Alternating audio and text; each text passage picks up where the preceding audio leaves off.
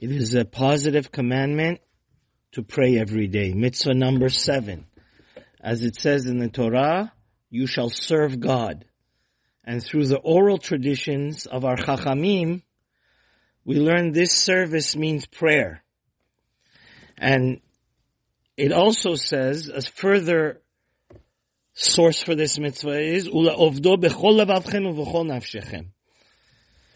that we have to serve Him, God, with all our heart and all our soul.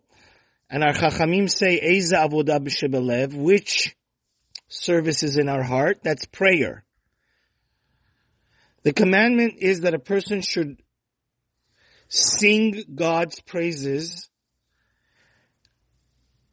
Then he should ask for his needs. And in the end of prayer, he should give praise and thanks to his blessed God.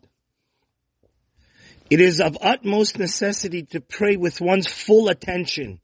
So turn off your cell phone and turn on your heart to connect to your mighty God in heaven that we need so desperately so many things from Him.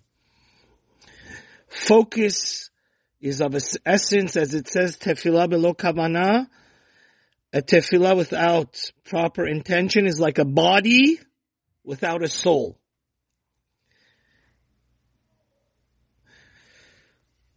One should turn away from his heart all the external thoughts, and he should focus himself and meditate as though he's standing before the Holy Shekhinah. He should not produce his prayer like somebody that's carrying a burden and throw it down, but it should be sincere. This is enforced for both men and women at all times.